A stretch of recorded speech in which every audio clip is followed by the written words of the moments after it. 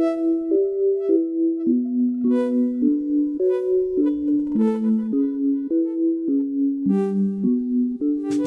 into the latest episode of the Think Deeper podcast. I'm your host, Jack Wilkie, back with another week, another episode. We're going to get to it in just a minute, but I'm going to bring Joe and Will on, and we'll start with, what'd you guys do this weekend? How was your weekend? What you been up to?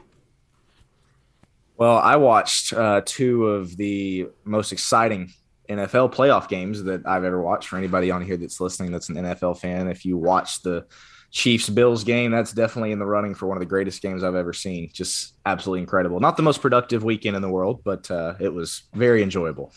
Mahomes said of that game, he said, like, it's almost up there with the Super Bowl in terms of excitement for him. It felt like how could it not be? Yeah. Truly, how could it not be? That's unbelievable. I've watched very little football the last couple of years, and I somehow tuned in for that, and I was like, yeah, that was worth it. Well, the fact that there were 25 points scored in under 2 minutes to go is just, again, I no matter how good the Super Bowl is this year, I don't think it's going to top it. Well, and the other three games with 3 walk-off field goals, just crazy. Yeah. Except my Titans lost. I didn't love that. That's true. That's true. The two Tennessee residents here had to sit through that. Well, I was watching the Titans game from a Chili's, which was bad enough, eating Chili's, Chili's in an airport. But I was flying back from Lubbock, Texas, and Sunset. Got to speak at their workshop, and lots of great speakers there, lots of great guys.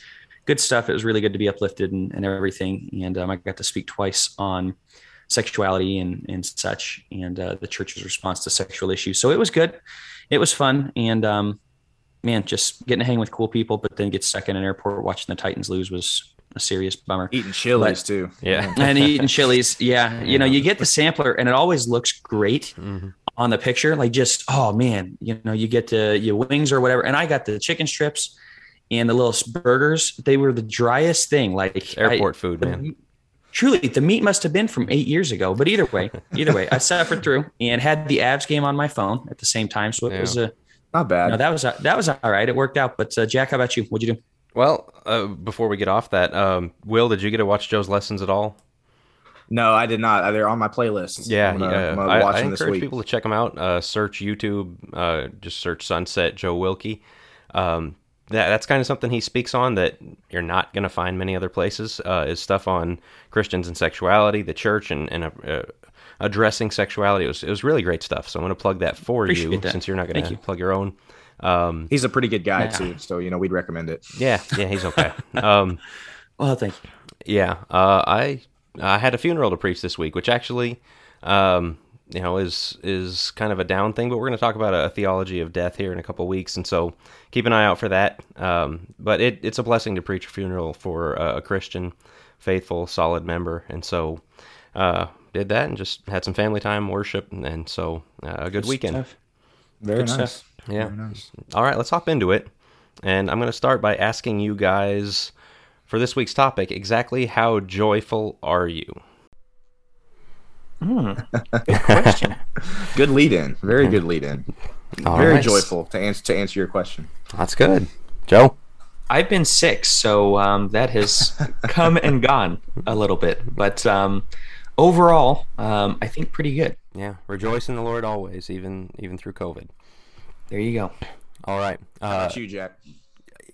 Well, I told you guys before we got started, I'm having to replace the heat system in my house, so that made it hard to rejoice always, but then you rejoice that I can have heat, that we can afford it, all these other things. So that's what we're going to talk about today, is finding joy, is the joy of the Christian life. It really is one of the hardest commands in the Bible, rejoice in the Lord always. And when we think about it, there's that command, and you look at the Bible and you look at your Christianity, and it can go one of two ways. I guess we'll start off by introducing it. You've got your hobbies, your interests, the things that you like. You maybe the vacations you take, the fishing and hunting, or I don't know what are hobbies for women? Crafting, scrapbooking. My wife. What's that? What's that? Is it quilting? Yeah, quilting. Well, see, my wife likes knitting and crocheting, but I didn't want to be too stereotyping, so I don't know. We'll go with those. Those things that you just, when you're doing them, it puts a smile on your face. You're happy. You just, you like that part of your life, right? And then we've got our chores. You've got the dishes. You've got the laundry. You've got mowing the lawn. You've got raking leaves, pulling weeds, taking the trash out. Those things that you don't like to do, but you really have to. If you don't do those things, there's going to be problems. The things are going to pile up. It's going to get really ugly. Christianity can go one of two ways. Your daily Bible reading, your prayer time, your church attendance, your involvement in the church. It can be something that you're like, man, I love doing this. It puts a smile on my face. It's one of the best parts of my day. It's one of those things that I just look forward to, as you really see in a lot of the Psalms. I love the law of the Lord in Psalm 119, or I was glad when they said to me, let's go to the house of the Lord, and just that joy that you derive from your walk with God. Or it's duty. I got to read my Bible. I got to pray. I got to go to church. I got to make sure I'm doing all my things, because again, if I don't keep up on my chores, maybe I don't go to heaven. It's not good. And so I have to do these things. It can go one direction or the other. What have been some of your guys' experiences with those two sides of things?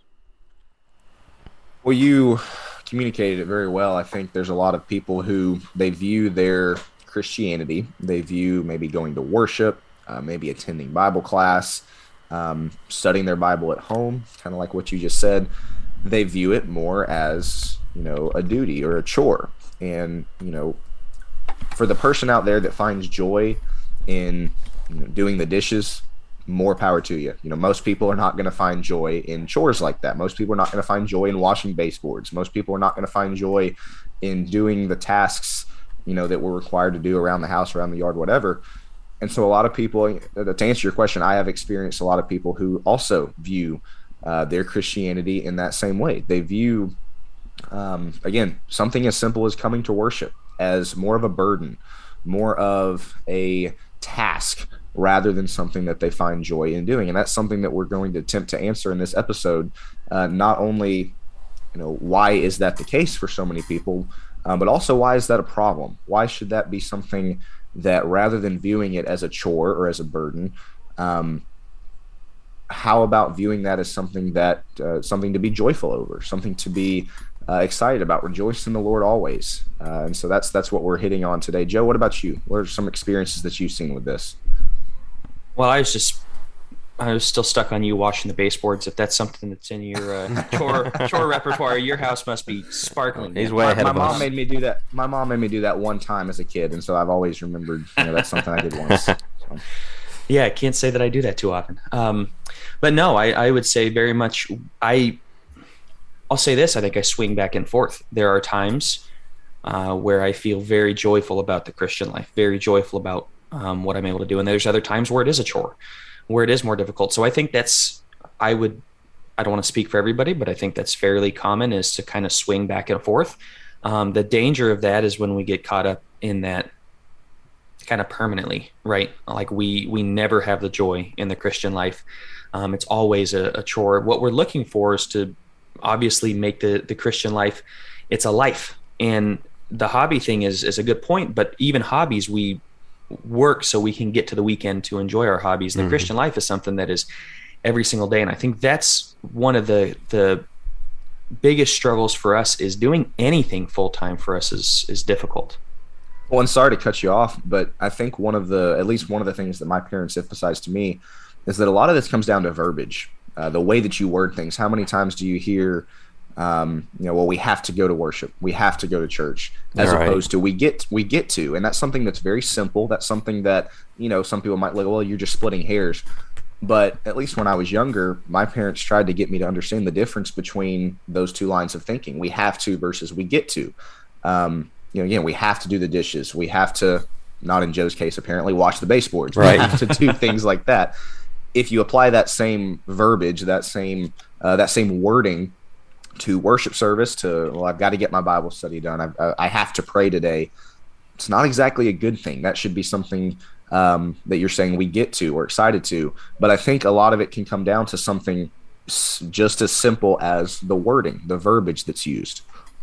I think that's a really great point, is framing our own mind. That stuff sticks. That stuff gets in there.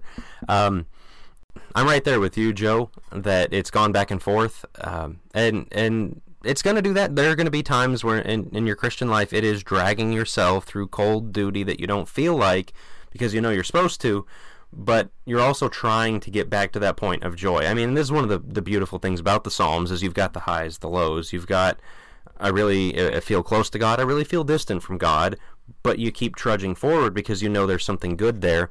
And one of the other things that those of us that are in ministry experience is there are parts of it that it is your job, the spiritual life, the spiritual walk, and so it's very easy to conflate the two, and the same way people go, oh, I got to go to work and do spreadsheets, well, I got to go to work and study the book of Mark or whatever, and so you stumble into it that way as well, and so a lifelong thing, Joe, as you said, that you do every day. It's not a weekend hobby. It's something you get up and do every day. It can run dry if you're not careful. And that's a good point, Jack. And I think we've established thus far that this is an issue. This is something that can be very easy to conflate the two, duty and joy, a chore versus something that we should find joy in doing.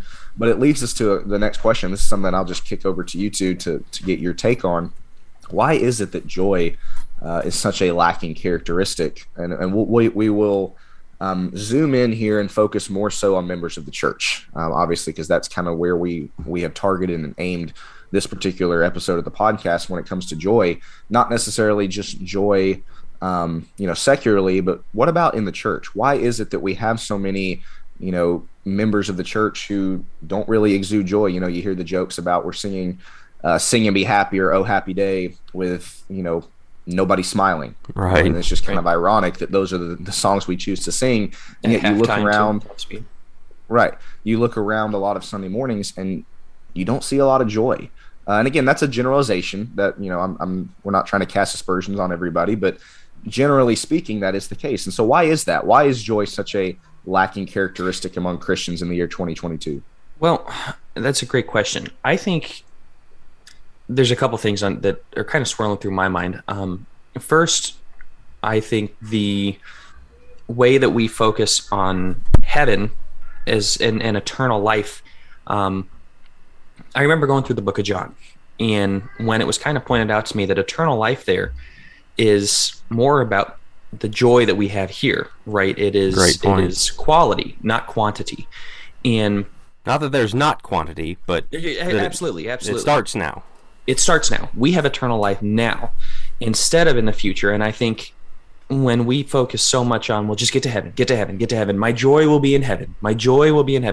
Like, no, but you can have joy here now. And that's something we discuss with the first episode of this podcast is the idea of coasting to the finish line. Right. Exactly right. Just going to try to make it to the end. Right. And that definition is in John 17:3, knowing God is eternal life.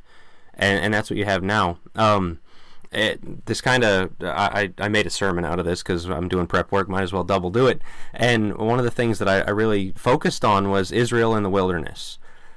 You're looking at the pillar of fire, the pillar of cloud. You're at Sinai with the cloud descending, the lightning. God's presence is that tangibly present to you. And you're looking around going, yeah, but where's the bread? Where's the water? This is terrible. Let's go back. Let's go back to that country where they were beating us. We were enslaved. They were killing our children. That was better than this. And it's like, well, hold on. Even if you're out wandering in the middle of the desert, not sure where your next meal is coming from, you have God. And so one of the things when you say why people don't have joy is it is that realization of you don't realize what you have now. And as you said, the promised land, the far off thing that you can't see, heaven for us, promised land for them, isn't always enough motivation because it's just not real enough right now. I think it also speaks to the ingratitude of the Israelites and how ungrateful we can be as well. It's the ingratitude for, like you said, what we have now, but also not appreciating in every sense where we've come from, what we've come out of. We've come out of the Egypt, right? And one of the things you notice in the Psalms that's always interesting is when David is crying out to God, my God, why have you forsaken me? Or he's, why are you so far off? He always comes back around. Just notice in Psalms, it's very interesting. He always comes back around to, but you've dealt bountifully with me in the past, basically. I know that you will save me. I know that you are here because of what you've done in the past. There's a gratitude present in the Psalms that I think we lack in our life. We look back and go, well, what do we have type of thing? Where did we come from? If the Israelites were able to look back and say, no, Egypt really was horrible. We are in the presence of, we have the presence of God with us, and we're grateful for it. They were appreciative of where they came from and where they are now. I feel like that would help the joy flow more. And same with us. A lot of times we can look back at our past life before Christianity, and it's kind of like, well, it's not that much different, to be honest, because other than going to church and trying to read our Bible more, is it that much different? Because we don't fully understand all of living by the Spirit and kind of the gravity of that, but we don't really appreciate that either. So I think it's I don't know, an ingratitude kind of goes along with the lack of joy. Well, and that's a great point, and that's something that I think both of y'all have hit on, is the sense that we get so caught up, in the day-to-day that we lose sight of the big picture. The Israelites especially, clearly multiple times lost sight of who they were serving. Moses is up on Mount Sinai for 40 days or whatever it is, and they're like, okay, you know what, guess we'll just go ahead and make a golden calf. We'll serve somebody else because this Moses thing, this God thing clearly isn't working. But to answer the question, why is joy such a lacking characteristic, I think I would touch on two things, and one of them y'all have already kind of hit on. But we don't realize, or at least we forget, how good we truly have it. Jack, you said you're having to replace your heating system in your house. I would imagine, you don't have to give details, but I would imagine that's somewhere around a $3,000 bill. For most people, for the average person, that bill comes due and it's kind of like a gut punch. Oh man, that's brutal. That's something, that for some people might be a reason that you have a bad week. You have a bad day. Just, man, I got to pay this. But if you get $1 billion in the bank, how much are you actually sweating a $3,000 heating bill? Hopefully you're not. You got $1 billion in the bank. What's the big deal? I don't have $1 billion, just to clear up for the listeners. I wish I did. But continue your point, just to clear up. No, just with the analogy here that I'm using. Spiritually speaking, we do have $1 billion in the bank. Spiritually speaking, we have Christ. We have salvation. The things in our lives that bring us down, that take away our joy, it should be like the guy that has to pay $3,000 when he's got $1 billion in the bank. It shouldn't faze us. We shouldn't lose sight of the fact that we have $1 billion in the bank, spiritually speaking. We have salvation. We have grace. We have, something that the world doesn't have, and that in and of itself should be a reason why we're so joyful. But the fact is, we forget that. We lose sight of that. We forget that we are, again, spiritually rich. This is what annoys me so much when Philippians 4:13 gets abused by the prosperity gospel, by just shallow Christianity. The people just put it on all their stuff. I can do all things. I can do all things. I can graduate from college. I can win this race. I can make $1 million through Christ who strengthens me. And the whole context for that is, I can go to jail, and I can be in poverty. I can be beaten. I can be whatever else, and I can have joy because Jesus is my reason for doing it. And that thing brings me closer to Jesus. And so when Paul and Silas get thrown in prison, what do? They're singing at the top of their lungs in the middle of the night. When you think, man, that was rough conditions. How do you sing in a time like that? Because they're serving Jesus. It brought them closer to them. And he says, in whatever circumstances, I've learned to be content because Christ is what's strengthening me, keeping me going. And so where we don't have joy is because we're not viewing everything as an opportunity to grow closer to Christ. James chapter 1, verse 2 through 4, consider it all joy when you encounter various trials. That command, and rejoice in the Lord always, as I said off the top, maybe two of the, if not the hardest commands in the Bible. Because you think, man, something really bad happens, and really bad things can happen. Health emergencies, family members pass away, financial crisis, you lose your job, whatever else. Life throws really hard things at us. Relational difficulty, just really bad things. And you look at those verses and go, I'm supposed to rejoice right now? And I'm supposed to find joy in this? Well, how? And it comes back around to Paul's point. It brings me closer to Jesus. James's point. It builds my faith. It grows me closer to my Father. Well, and again, Jack, you brought up Philippians 4. Right before that, he talks about, like you just said, he has learned in whatever state he's in to be content. And, not to brag, but Paul goes into all these things that he went through. And, you just look at 2 Corinthians goodness, I think it's chapter 11, where he lists all these things that he went through. And he doesn't do it, to brag. He doesn't do it to, boost himself up, but he does it to show you can still rejoice. You can still find joy. You can still be content even when all these things happen to you. And you look at Christianity today, we're not physically persecuted. We're not getting beaten. We're not getting scourged. We're not running for our lives, losing our homes. The things that we're having to deal with, not to compare and contrast, but to put it frankly, they're not as life-threatening, you might say, as the stuff that the first century Christians were dealing with. And yet people like Paul still found joy. And yet the difficulties that we have a bad week financially, we have just a tough month at work, and we lose our joy. That's, something that we have to fix, we have to work on. If the first century Christians could find joy and they were running for their lives, they were getting beaten, they were getting scourged, why can't we find joy even when we have a bad work week? So that's I've thought a lot about this, about did they have it easier than us to find joy? And that sounds ridiculous with that. But at the same time, hear me out on this. This should be interesting. Yes, hear me out on this. I've thought a lot about this. We have very few physical challenges, which I think keeps our mind very grounded and on earth. And the catch-22 of thinking about heaven too much is we lose sight of the joy we can have here on earth. But we also do need to be thinking about heaven and about the spiritual things, so as to kind of put our mind on a different plane, so to speak. So back then, what did they have other than Christ? Their families are dying. They don't know where they're going to get their next meal. They're being persecuted. There's all sorts of terrible things. Christ was everything for them, because what they had to lose was, I would say, minimal compared to us on a physical level. That's a good point. Yeah. That sounds horrible, because it's like, well, these things don't matter, which is true. They don't matter. But you know what? If you don't have them, then they really don't matter. If you have these things, it makes it, our mind is so much more on the physical than theirs was. And you see this, we don't think about the abstract near as much as I think people maybe, that's tough to say because we didn't live back then. But I feel like we're very much focused, especially with social media, with the devices in our hands and everything else. We're focused on the here and now, like the physical things in our life. Yep.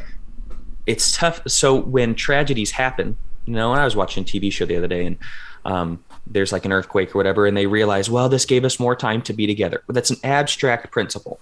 In the physical, an earthquake destroyed things, and that's horrible. Right. But you can think abstractly and say, but it was better because, there was still some joy to be found in this, because we had time to spend together that we needed, right?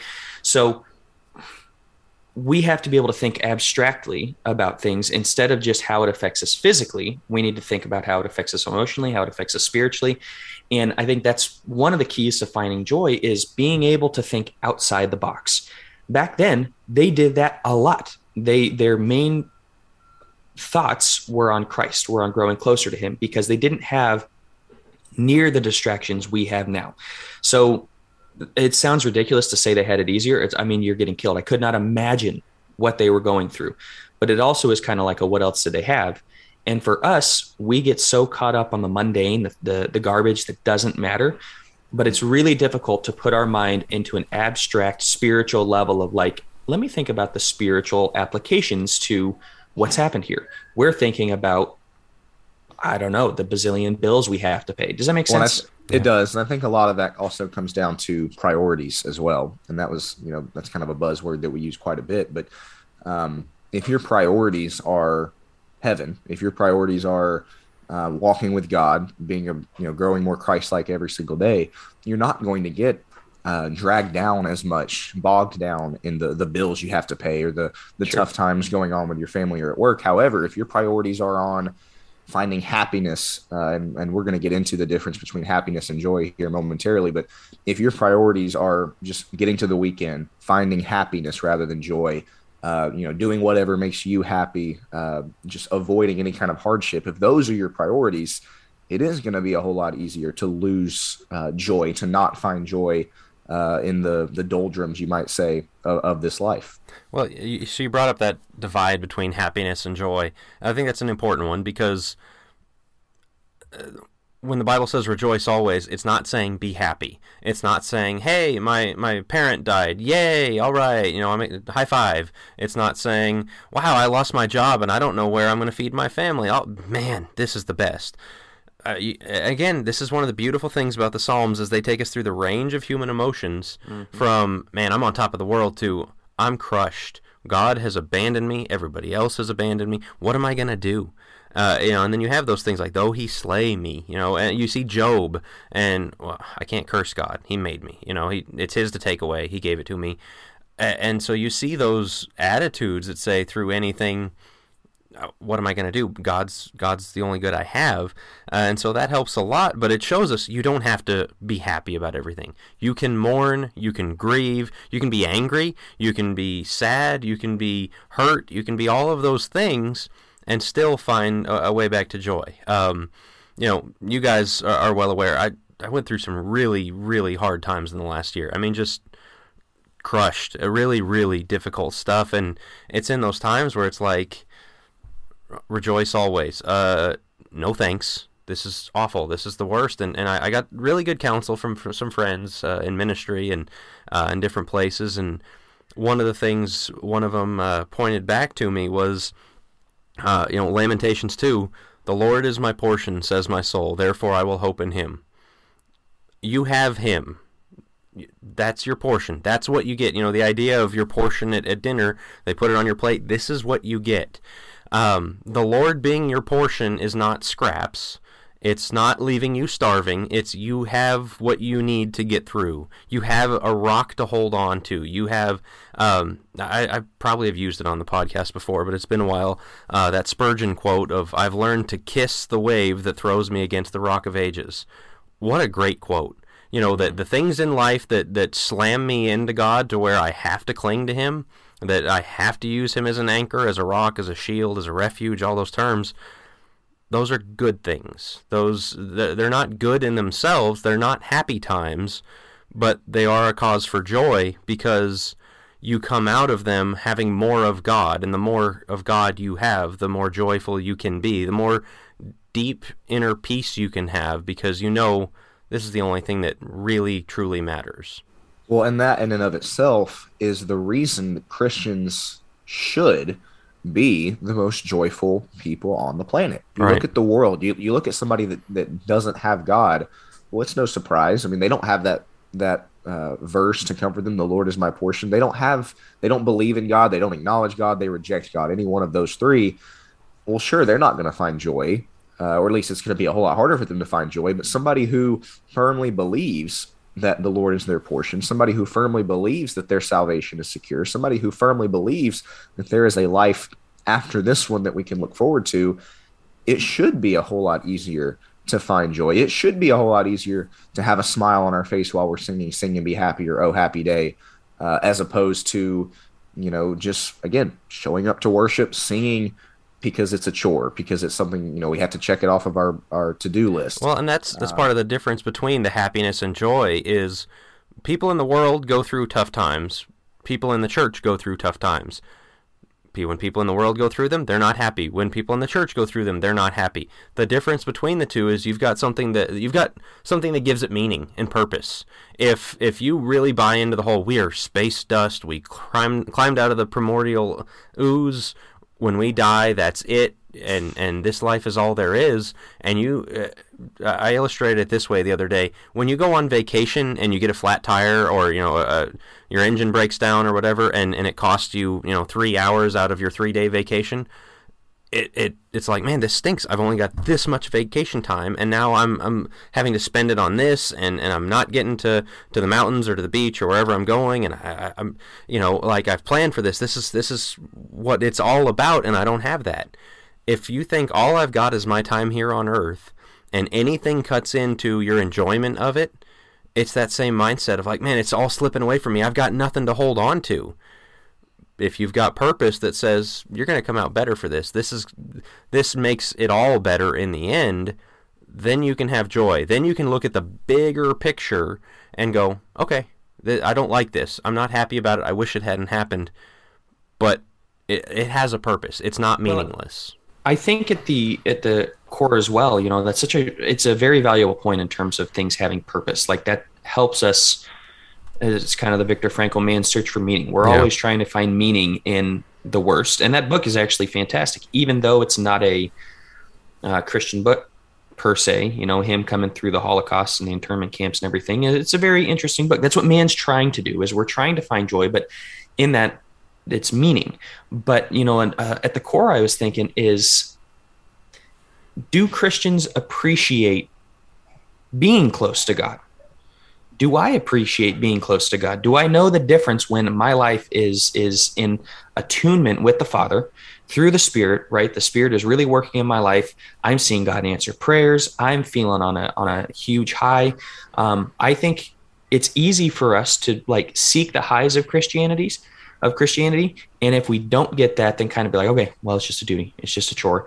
Instead of, hey, the fact that I get to grow closer to God, we're not necessarily seeking highs of Christianity as much as we're seeking to be one with God. We're seeking to be like Christ, right? We're seeking, I guess stability. And I feel like that's lacking. You brought the word duty in there, and I think that's important. That's something I wanted to talk about as part of all this is, there can be a tendency to pit the two against each other, duty and joy. And, you hear that it's not a religion, it's a relationship. And all of those ideas like that of kind of putting duty down. It's not duty. You're not doing it, out of, but obedience is part of it.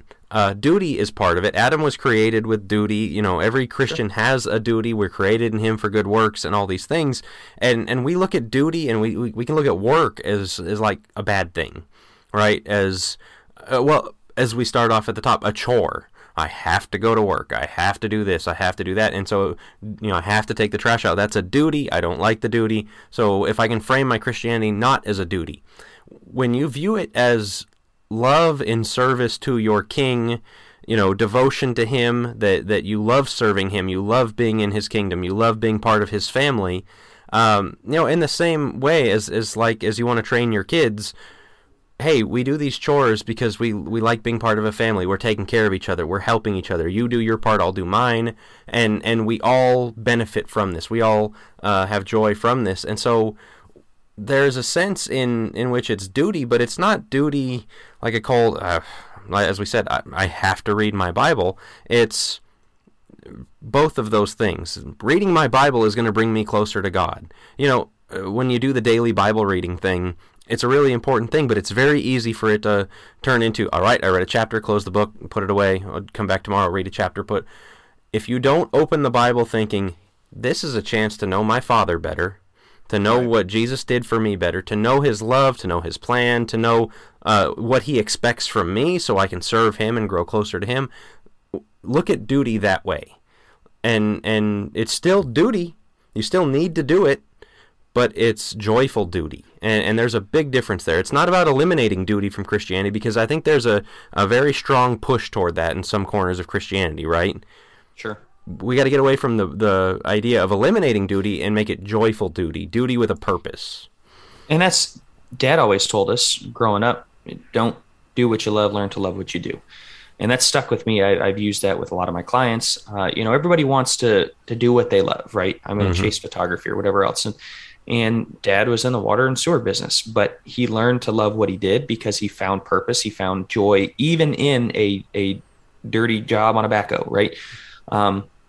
And that stuck with me because it made me realize no matter where I'm placed, I can find joy in the job that I'm doing. I can find purpose in that. And I think that's the point here is making it's not a chore. It's I am enjoying, and again, looking more abstractly at the things that we enjoy instead of, well, me doing the dishes is just, I don't want to do the dishes. This is horrible. I guess I'll just, I'll get through it, but hope that the dishes don't build up to it. No, what if we found joy in that? Because in doing that, we get to, look outside over the kitchen sink and enjoy the beauty of nature, or listen to a podcast during maybe this podcast, just so you know, we look for ways to enjoy what we're doing, but also finding purpose in it. And again, looking for the abstract of like, I am taking care of my house in a way that shows that I care about my domain, right? I have dominion in this area. Like, it's I don't know if you want to call them highbrow concepts, but it's very easy to be like, oh, we're just, I'm just reading scripture. No, you're growing closer to God. Mm-hmm. Now, closer to God is not a physically tangible thing per se, but it's really important to do. So once again, you have to think outside the box of what am I gaining from this, even in the momentary, time of this stinks, but I'm gaining something from this. I'm growing closer. Whatever. Does that make sense? I don't know if I'm off. It does. It does. And a lot of this also comes down to the way in which we view our lives. If we are, if we're Christians and we truly believe that, we have salvation, we should also be mindful of the fact that our lives are not our own. It's not something that we can, take ownership as far as, in a braggadocious way about our lives. God has blessed us with the life that we have. God has put us here on this earth. The 1 Corinthians passage about our bodies are not our own. In a way, our lives are not our own either. We have a purpose beyond simply satisfying our own happiness. We have a purpose beyond, eat, drink, and be merry. We have a purpose beyond these things that the world pursues. Our life is meant to be used pursuing God. Our life is meant to be used to glorify God, to serve God in the short, tiny amount of time in the grand scheme of things that we have on this earth. We should be using our lives for the purpose of, again, not just seeking after our own happiness. And to anybody who loses sight of that and views it as, Jack, you use the vacation analogy, and it's funny because the three of us were going on vacation 6-7 years ago in Jack's car, and it did happen to break down on the way down. So he speaks from experience there. Mm-hmm. But you use the vacation analogy, and you have a 4-day vacation, and a day of it is wasted at the mechanic shop or whatever. You can view that very negatively and selfishly, saying, "Man, a day of my vacation was wasted." Same thing with our lives. However, our lives are not our own. God has put us on this earth. He's the one that has blessed us with the life that we have. To get selfish with it, to get greedy with it, to lose joy in it is really to lose sight of the fact that we're not here to eat, drink, and be merry. We're not here to get to retirement so we can enjoy ourselves. We're here to serve God. We're here to glorify God. Yeah, so I'm going to combine a little bit of what you both said there. The idea that our lives are not our own is a great principle. The idea that, Joe, as you said, learning to love what you do. So my favorite show growing up, I was still a big fan of it, was Boy Meets World in the 90s. And it's always interested me that in the earlier episodes, they had an episode about the dad worked at a grocery store. And he was kind of embarrassed by it. The other dads had cool jobs at career day and all that. And the wise old mentor tells the kid, you need to be proud of your dad. A hero is somebody who does what they have to help the people around him. And then you get to the later seasons, and he abandons that job for the dream job. I got to chase my dreams. I got to do what fulfills me. I got to do what I love. And kind of this very modern idea that you've just gotta pursue what makes you happy rather than making it where you are. And I think you combine these two ideas together, it's the idea of I can make joy anywhere. I can find joy in my Christian life because I'm living it unto God, because I belong to Him. The circumstances don't have to be set up for me. I can make it that way. And I think that's the idea that is so pervasive in our society, is if the circumstances aren't just right, it's somebody else's fault that I'm not joyful, and therefore I've got to go to where I'm going to find joy, and to where it's going to be given to me, that rather than taking on duty, rather than taking on, I'm just going to live unto the Lord, like Paul. If I'm in a jail cell, if I'm anything else, the goal is to know Christ and be His and serve Him. And I knew a lady, she came to church for a while, one of the churches I worked with, and just wasn't getting enough out of it or whatever. Well, she was real big on going to the concerts, the contemporary Christian music kind of thing, and that experience. I just felt so spiritual, so religious in those things, and I'm not getting that when I come on Sunday. So I got to go somewhere where I find that feeling, that feeling that I'm, that mountaintop feeling or whatever else. And it's not being created for me in this church. So I got to go to the church that's going to create it for me. And they're going to put on the lights and the music, and man, then I'm going to really feel close to God. you make it. You don't have to have somebody else make it for you. And I think that's one of the big things, is that we kind of wait for Christianity to bring us joy. Or if the preacher is right, then, okay, I like this church, I can find joy in my Christianity here. Or if I find the right devotional book, if I find, and not that the devotional books are bad, they can help you, they can lead you in the right direction, but stop waiting on it to happen to you and make it happen. Make it happen. Yeah. Right. And in all of those things, the joy is not coming from God. The joy is coming from a really good preacher, or coming from the devotional book, or coming from whatever else. And that sounds ridiculous, because yes, the devotional book is about God, but I feel like we try to maybe supplement some things and find our joy like in a concert or whatever else. And how does that differ from the world, who's going to a secular concert, just trying to make it through the week? This is their joy for the week. Okay, so let's come around to, let's say somebody asks you, or somebody is telling you they don't enjoy Christianity. How do you enjoy Christianity, right? I live my life as best as I can. I'm reading scripture, I'm praying, I'm going to church, but I don't really enjoy Christianity. What do you tell them at that point then? Well, goodness, there's a lot. That's a loaded question. We could answer that a variety of ways. But one of the things that I'll bring up, and this could very easily spiral us into another 30-minute discussion, try to avoid that. But I think one of the reasons that maybe some don't enjoy Christianity as much, or maybe why joy just isn't as prevalent, if you study the first century Christians, you look at Acts chapter 2, you look at Acts chapter 4, you look at Paul's letters, and the way in which the church, the body of Christ, are supposed to be functioning. They're supposed to be connected to each other, involved with each other. You compare that with the congregations that we have today. There is a stark difference. There is a stark contrast, if you will. Nowadays we see each other 2 times a week, 3 times a week if we're lucky, and might come together for a fellowship meal every now and then, maybe a youth project. But other than that, it's a bunch of people living their own individual lives, independent lives, who come to worship. Hey, how you doing in the hallway? Nice to see you. We're not involved with each other anything past that. You look at Acts 2 and Acts 4, and again, the rest of the New Testament, that's not the way God designed the church. And Jack, I know you wrote a book on this, so I'll let you get in on this here in just a second.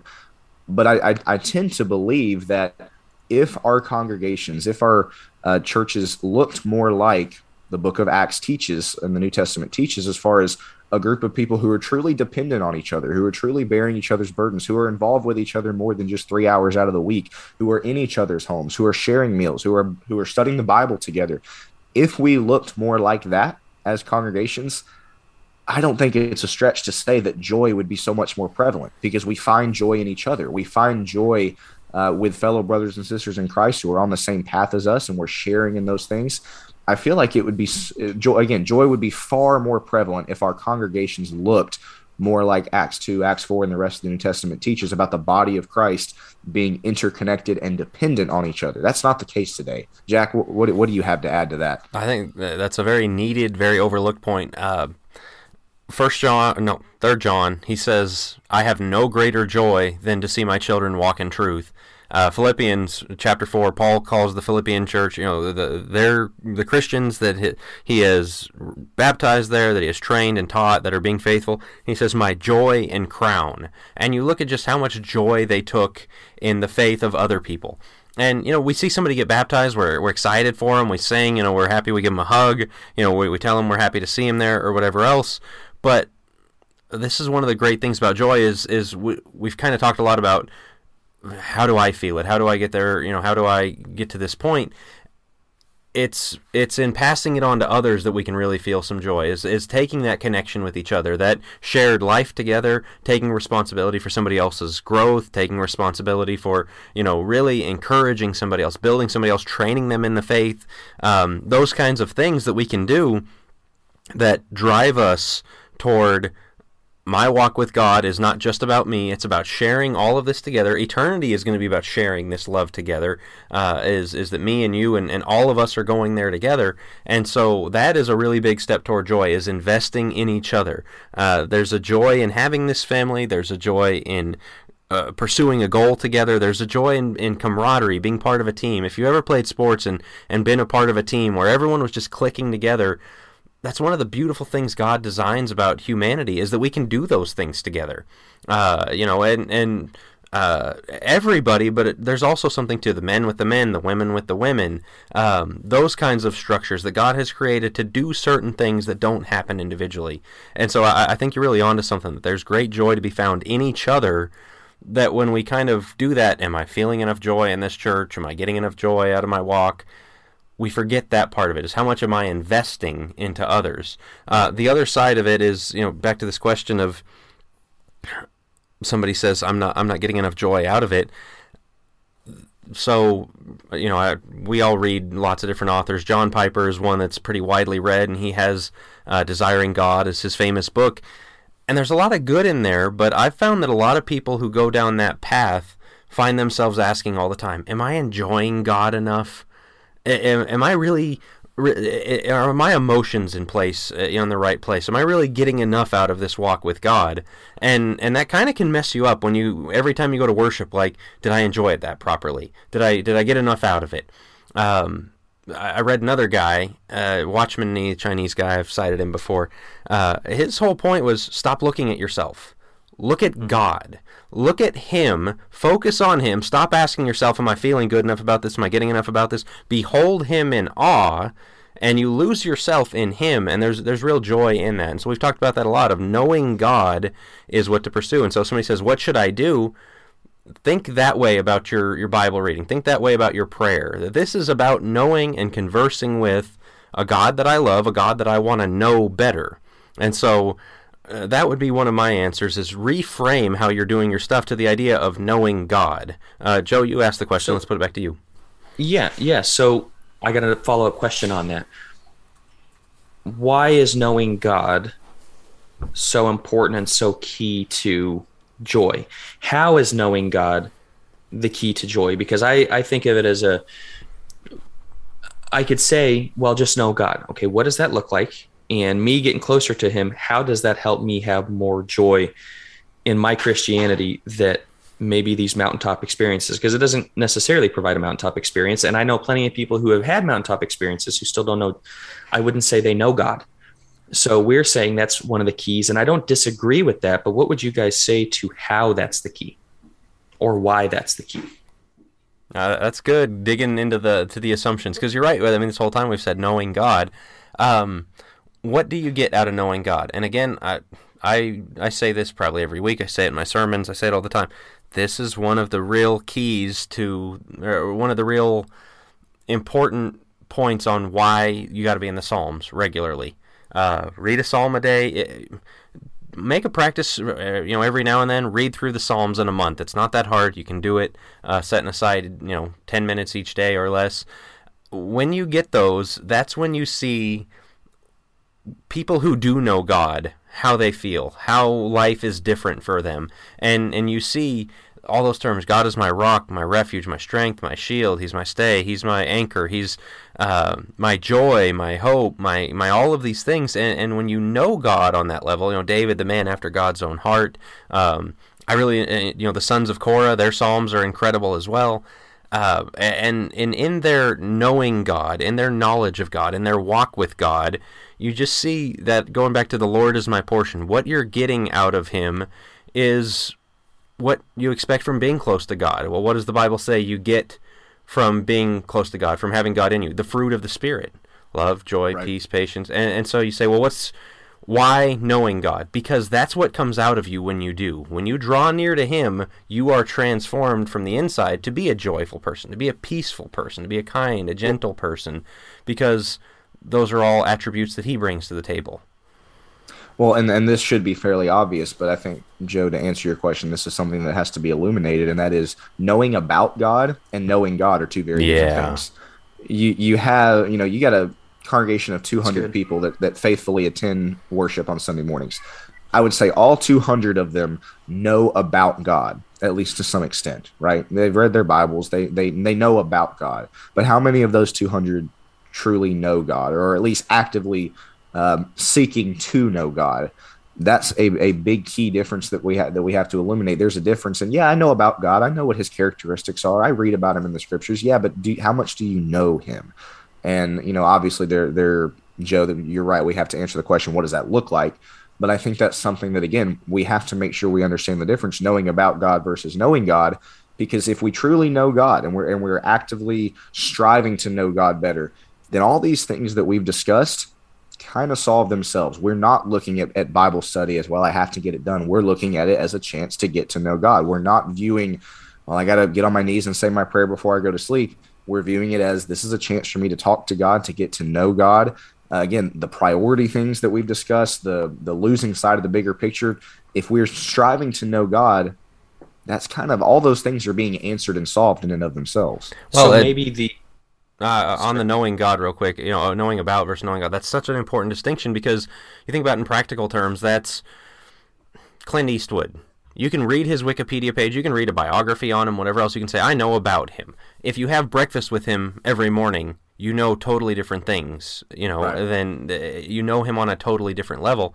And so, we know the facts about God. We can quote verses, if you go to Sunday school long enough, you kind of know some theology, all of that. Versus, it has to be personal. It has to be yourself. Nobody can do it for you. In the same way that no amount of books written, podcasts on a celebrity, your favorite basketball player, whatever else, can let you know them. It has to be you making time and finding time with them. And that's where you start to get the difference between knowing about and knowing God, and that's where the fruit of it starts coming out.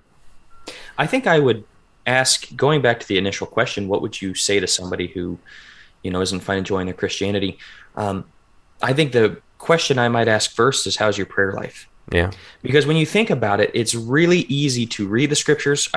When I was growing up, it was a badge of honor for me to have like this ridiculously long streak of reading the Bible every day. And I read through the Bible 2 or 3 times and woohoo, pat myself on the back. And I remember on the 3rd time reading through being like, I swear to you, I've never read this before. Yeah. This is the 3rd time through, and I don't remember this story at all. Your eyes moved over it, but bingo. You didn't. Yeah, exactly. And how easy is that for us? Even in studying the scriptures, I have always found it easier to dig into scriptures and to do the studying portion rather than the prayer.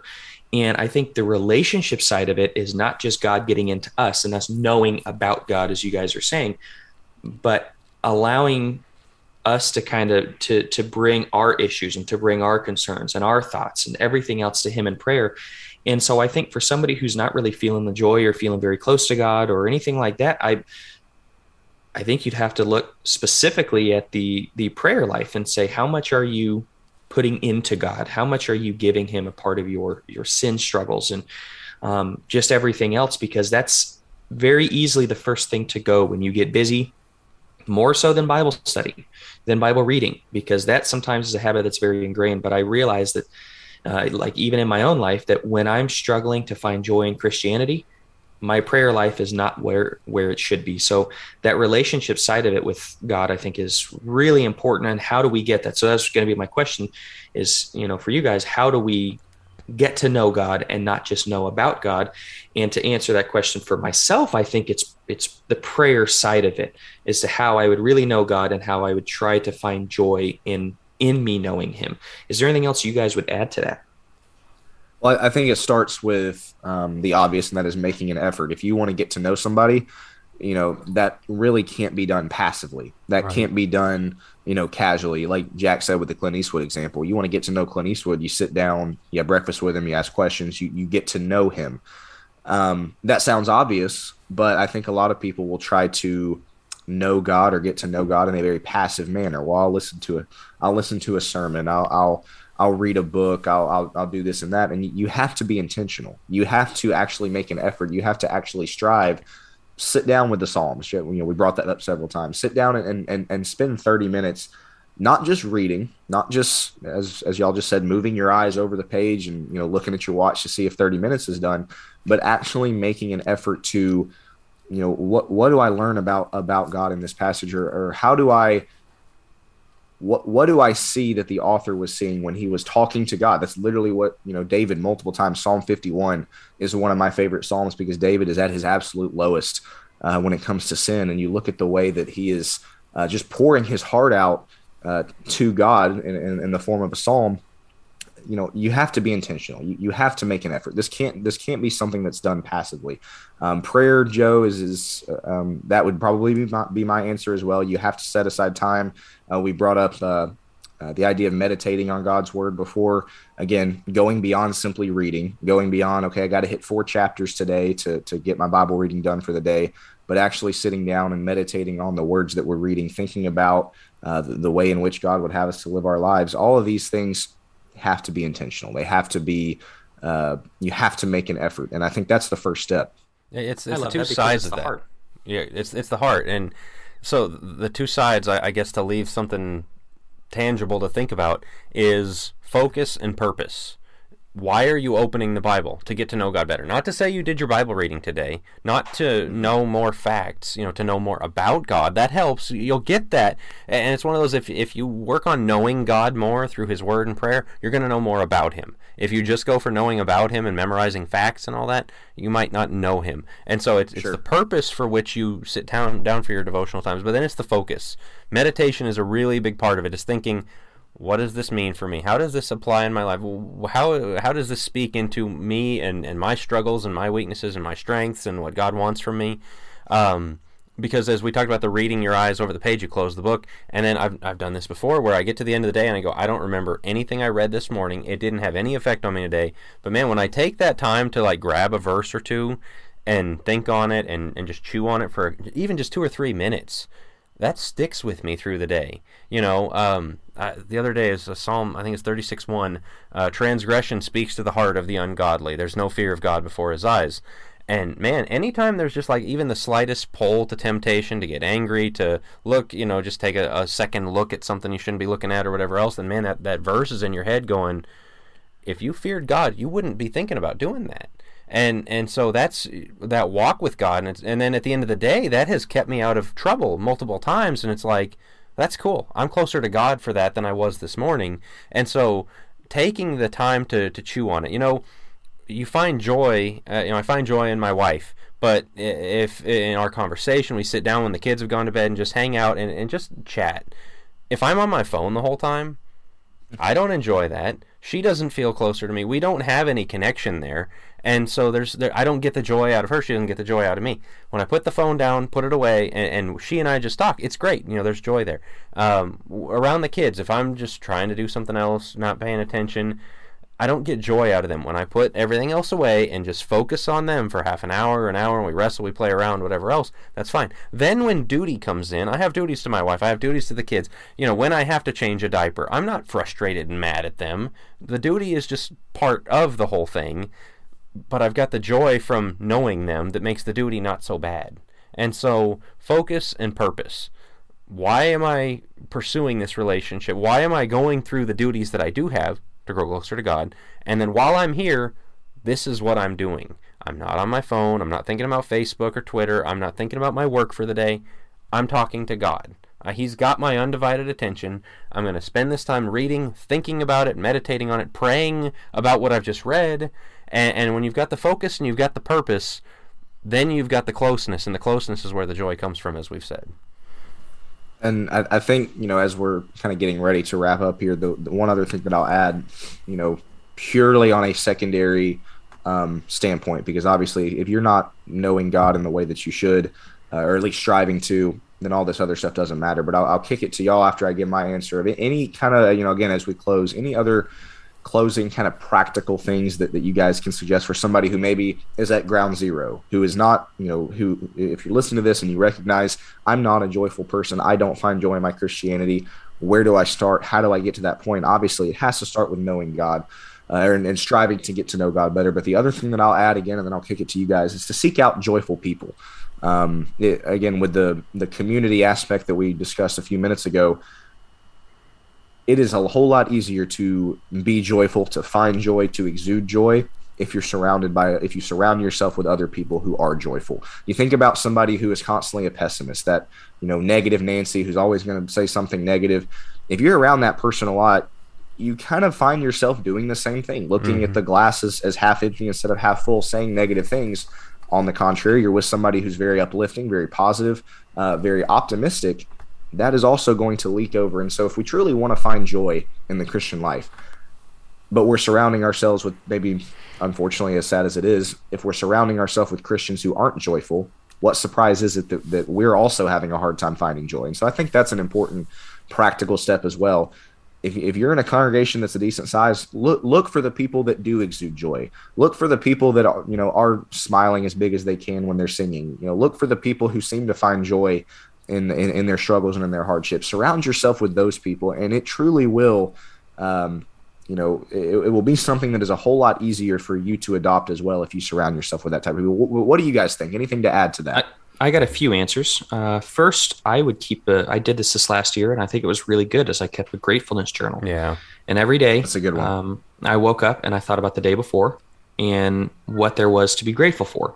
And I had some really brutal days last year. And yet it's interesting when you wake up and you think about yesterday and you go, man, there's a lot of difficulty in that. And just to see the way that God is working in your life, it helped me focus on more of the positive, but also going back and looking at some of those things. We moved to Tennessee last year, and we were under contract. We were about a week or two away from closing on a house, and it fell through. And, looking as I was reading through the gratefulness journal at the end of the year, it's like, that was really difficult to find joy in that and to be excited about it. We lost money, we lost time. It was pushing everything back. And I look at the way that God used that, and there was a job that I was able to work over the summer and have still been working at, even Denver, fly back for it. And it's just helped my ministry and helped my my therapy practice to just be so much better. That would have never happened if God hadn't. So as I'm keeping this gratefulness journal, I'm seeing God work throughout my life, how these things are happening. So that's the first thing. Second thing, look for the abstract, I would say. Try to find the abstract. Even in arguments with your spouse. What's really being said here? What is she feeling, right? Well, she may be getting ticked that I didn't take the trash out. What's really being said? I have not been as mindful of the things that I should be. I have not been paying attention to her. That's the abstract principle to the concrete issue. Do that in multiple areas of your life, with the emotional, but also with the spiritual. Look for the ways that it's like, again, it's the intentional, but look for the abstract even in your Bible study. What can I learn from this? It's not just, well, David slew Goliath. What can I learn from this? Great faith is greatly rewarded, right? Things like that. So look for the abstract, I would say. And the third one, if you're struggling to find joy and you're struggling to want to know God, ask yourself why. And I've been doing a lot of this. Why is it easier for me to study the Bible than to pray? There's reasons behind it. Why am I not always wanting to get closer to God?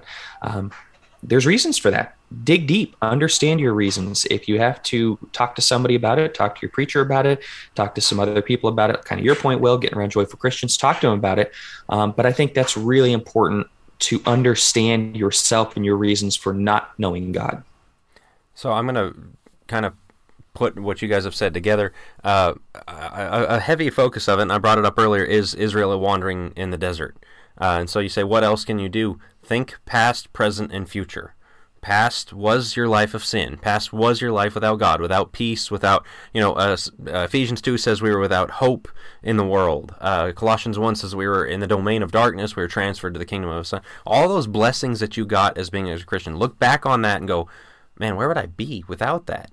And so look at your past, look at your present, and this is, the gratitude thing of where I was, where I am, where I'm going. Your present, even if you're wandering in the wilderness, even if you don't know where your next meal is coming from, like manna from the sky, if you don't know where the water's coming from, like water from the rock, and all those ways God provided for his people, you're walking with God. He's made promises to you. He's going to take care of you. He's going to provide for you. He's going to give you what you need. He's giving you guidance. He's giving you law. He's giving you structure. He's right there with you. The other thing is, he's placed people around you who know him, who can lead you to him. Will, on your point about finding people, it's such a big deal. Moses, when he came down from the mountain, because he had been with God, his face, or when he came out of the tent, his face would be glowing, right? The people of Israel were like, whoa, you got to cover that up. That's scary, okay? Find people in your church, people in your life whose face is glowing because they've been with God, and say, show me the way. Take me up the mountain. Take me to God like you do. Because, Will, you're exactly right. If you don't know how, somebody in your life does. Somebody in your church does. Go to them and man, you see all those things we talked about, the peace, the joy, the love, the way they view life because they walk with God, and say, I want what you've got. And that's part of disciple making, is showing other people the way up the mountain to God. And so, in the present, you have all of those blessings. And in the future, you've got a promised land ahead of you that nothing can keep you out of. Don't be like the 10 spies and say, it's not going to happen. I can't get there. It's too hard. It's whatever else. We're getting there. God is on the march with us. God's getting me there. God's going to carry me through. He's going to carry me over Jordan. I've got the promised land ahead of me. And so it's not just heaven as the eternal goal. That's part of it. It's what you've got now. It's what you had in the past that you've come out of. Past, present, future. Look at those things. Don't make the mistakes Israel did, because you look at how whiny they were, how ungrateful they were, how little joy there was in the journey. Find joy in the journey. Use past, present, future as the way to do that. Okay, before we get out of here, we're going to do our closing segment. We always do. What have you been preaching and or studying lately? So 1 minute, one preacher minute. You guys know how that goes. On what you've learned lately, something you want to share. I was just going to say, Jack, you normally make us go first. So why don't you go ahead and kick us off here? Me and Joe can wrap well played, fellas. Okay. I'm preaching in the book of Hebrews this coming week. You read it and go, okay, cool, don't go back to the old law. I don't have any temptation to go back to the old law. But one of the things that we realize is we need the sacrificial system didn't go away. We just still need a sacrifice. We just got the perfect sacrifice. And we think, okay, cool, we know about that. That happened at the cross, whatever else.